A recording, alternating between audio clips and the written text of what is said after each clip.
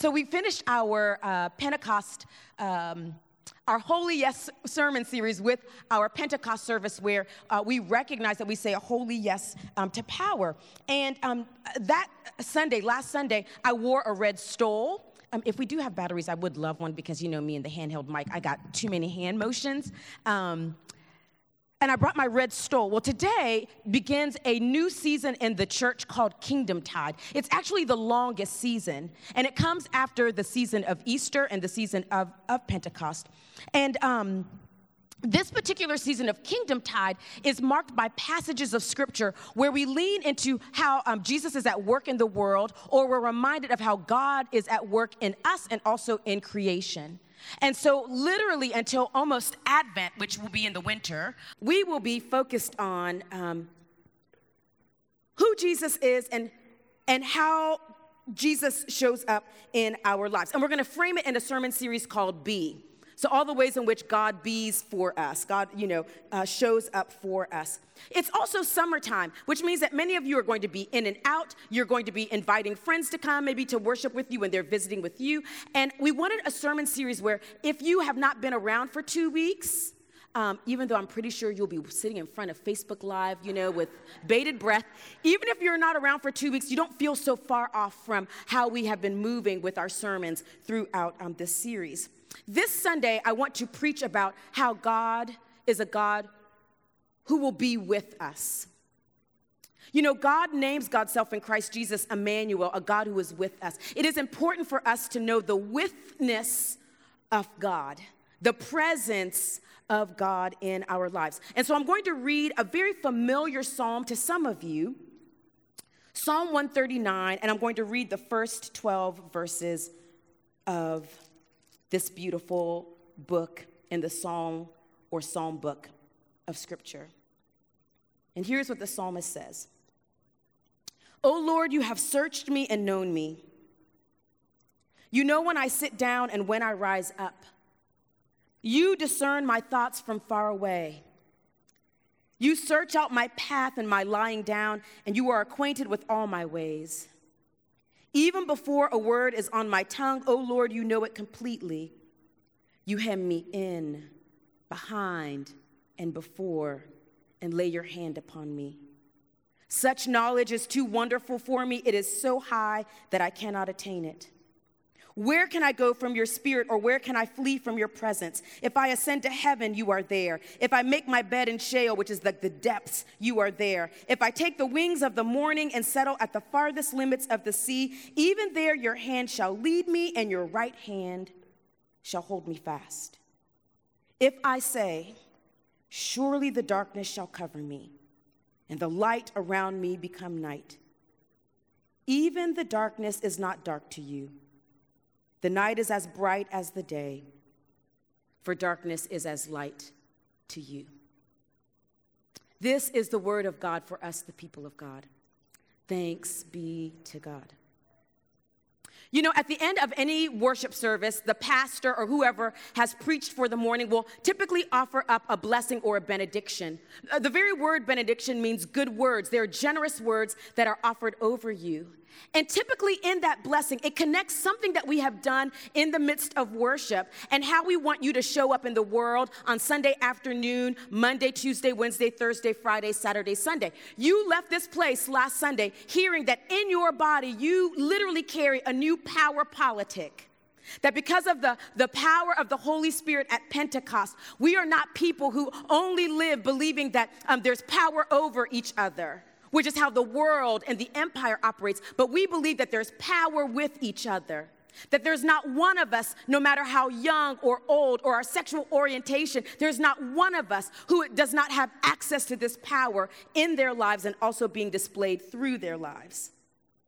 And so the challenge for you was to go knowing that you are powerful, F-U-L-L.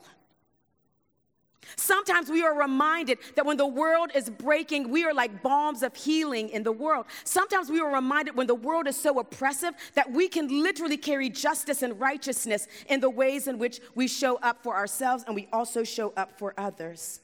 That when the world is caught up in the tyranny of busyness, we might be given the challenge or the commission to rest, because Jesus says, for all of you who are weary, this is the gift that I will give you, that we will not enslave ourselves or be our own pharaohs.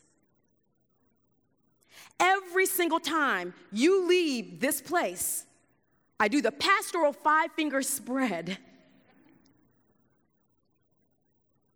and I offer a charge over your life.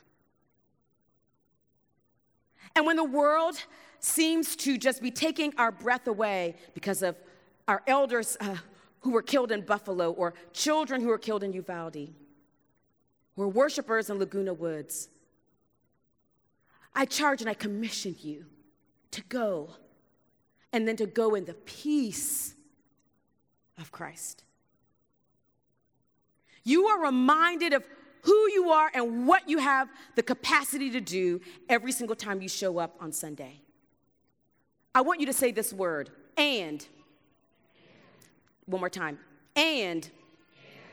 And when you come into this place, you are reminded of who God is, not only in us, but you're also reminded who God is for us. Yes, we come into this place so that I might know and that you might know that we are not powerless, that I might know and that you might know that we can be just in ourselves so that there might be justice in the world, that I might know and that you might know that we don't have to be bound by oppressive systems, but instead we are people of liberation. But we also come into this place to remind of who God is. It's not all about us. It's also about this who God who shows up for us.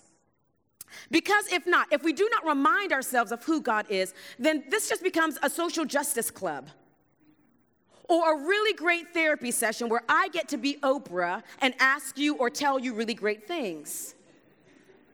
But everything that we do in the world, the what that we do in the world, is informed by who God is in us and also through us. And let me also add who God is for us.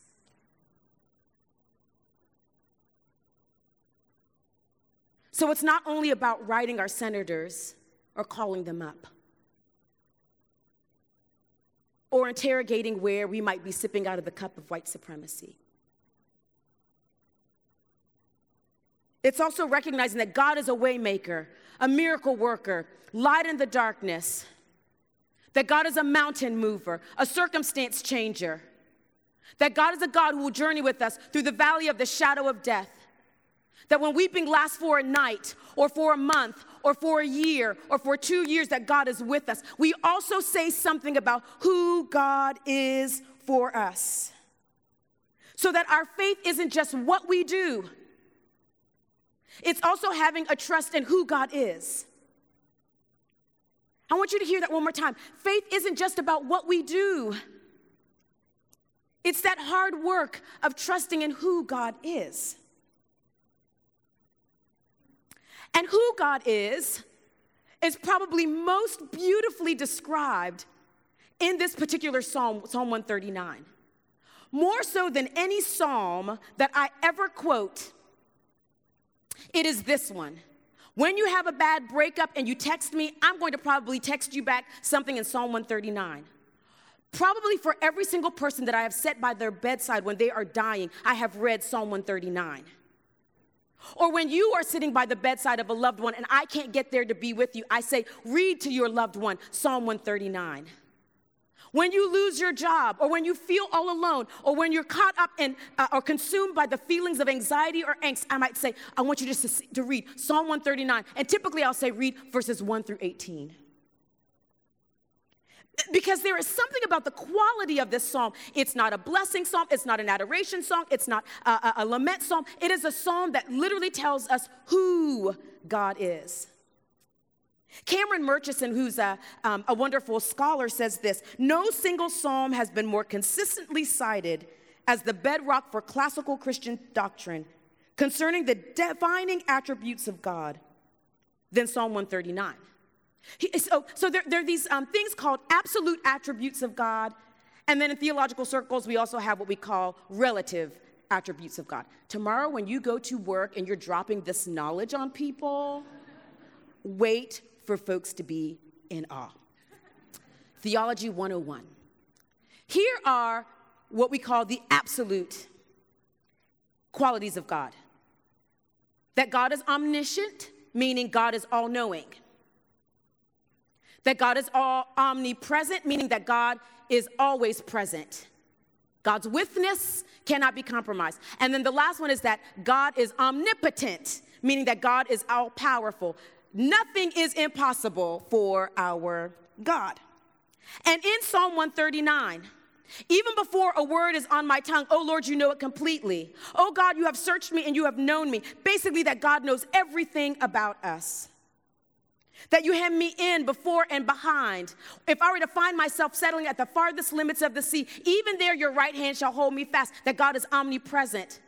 That when the darkness becomes so overwhelming that it begins to seem like it's going to threaten life, even darkness is not like darkness to you. It is as bright as the day. God is all-powerful, omnipotent.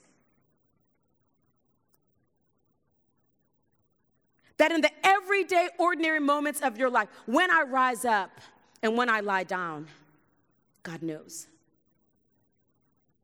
That when I feel close or when I feel far away, God is with us. When I cannot change my circumstances, or when the world doesn't seem to want to change its circumstances, God is all-powerful. It matters that you come into this place and you can tell people what you want to be up to on a Monday. Lisa preached this sermon. She said, we are all powerful. I'm about to be out here. It's also really important that you can go up from this place and you can also hold on to who God is. At all times and in all places, these are the defining attributes of God. That God is always knowing, that God is always with us, that God's power cannot be threatened. And even though we may not always feel known, here's where the trust comes in, is that God knows us. And even in the moments when we feel lonely or afraid, here's where the trust comes in, that we believe that God is with us. That even when we feel overwhelmed or like we can't do it, here's where the trust comes in, that God is all-powerful. And I want to say this. Here's the mystery of God.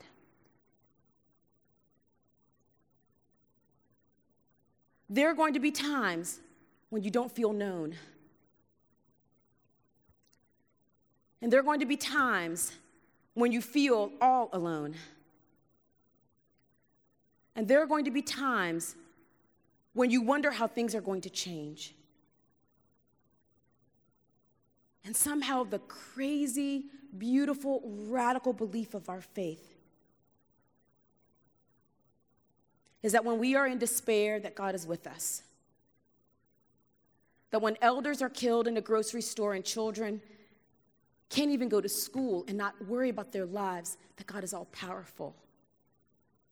And when we wonder if anyone even cares about the dreams that we ponder in our hearts like Mary, the mother of Jesus, that God knows.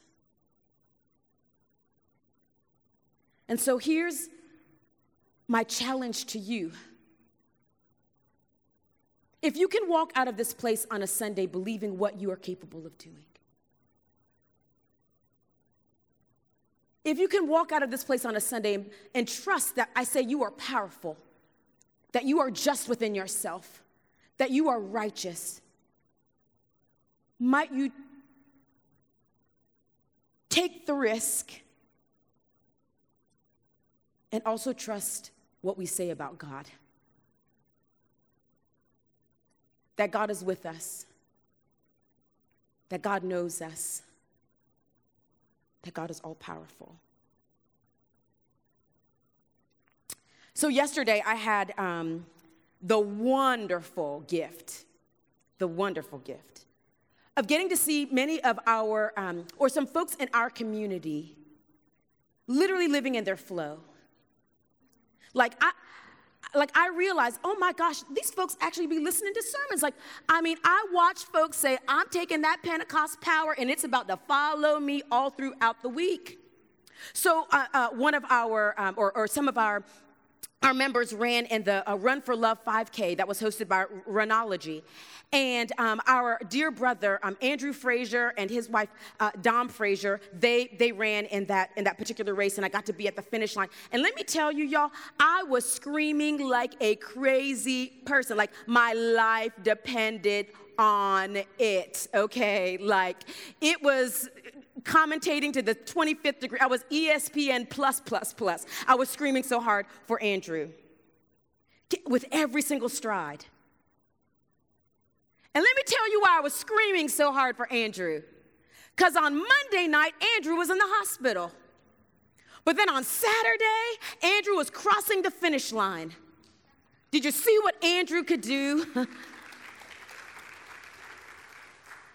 But it's also because I trust in the God who will run the race with us when we are called to run the race set before us. And I also know that God is a healer who holds and mends our broken bodies.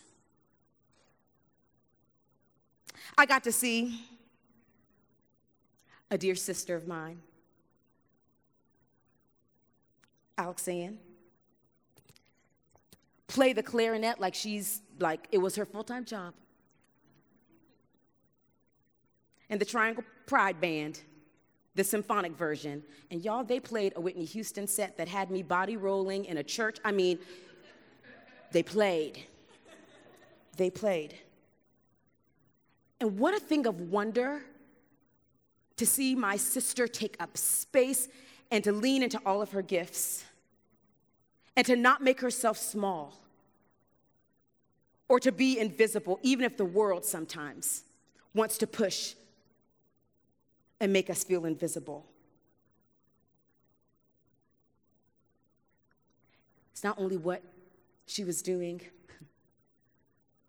but as Laura prayed, it's also because Hagar named the God who sees is a God who sees Alexanne and a God who affirms so that we might be unleashed in ourselves and also with our gifts.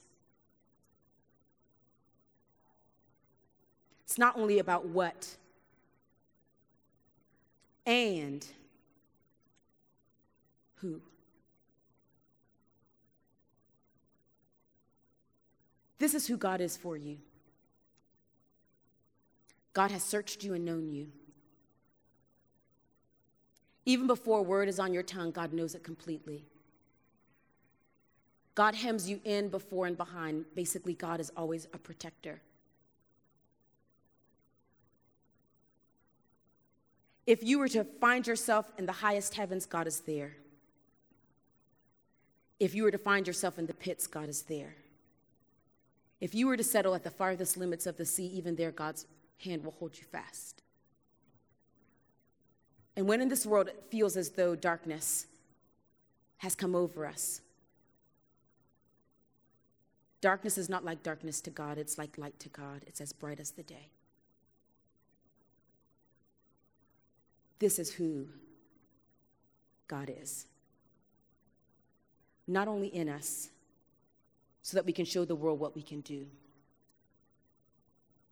This is who God is for us, so that we can say what God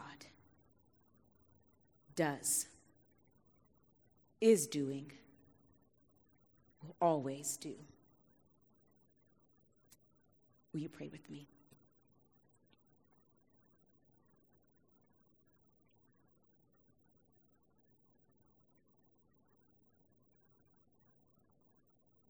God, you are a way maker, miracle worker, promise keeper, light in the darkness.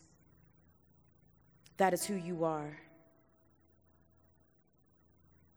You are a change maker, a redeemer. Manna in the wilderness, bread from heaven. That is who you are. You are a mountain mover. circumstance shifter, all love excelling, grace beyond grace, mercy beyond mercy, and almighty. That is who you are. And God, we thank you for all the ways in which you work in us and all the ways in which you work through us. And today, we give you thanks for all the ways in which you are who you are. Even when we don't see it, when we don't feel it, when we're not able to hear it, or when we struggle to believe it, might you show up in the ways in which you only know how, that we might be reminded that you are all-knowing, that you are ever-present, that you are all-powerful.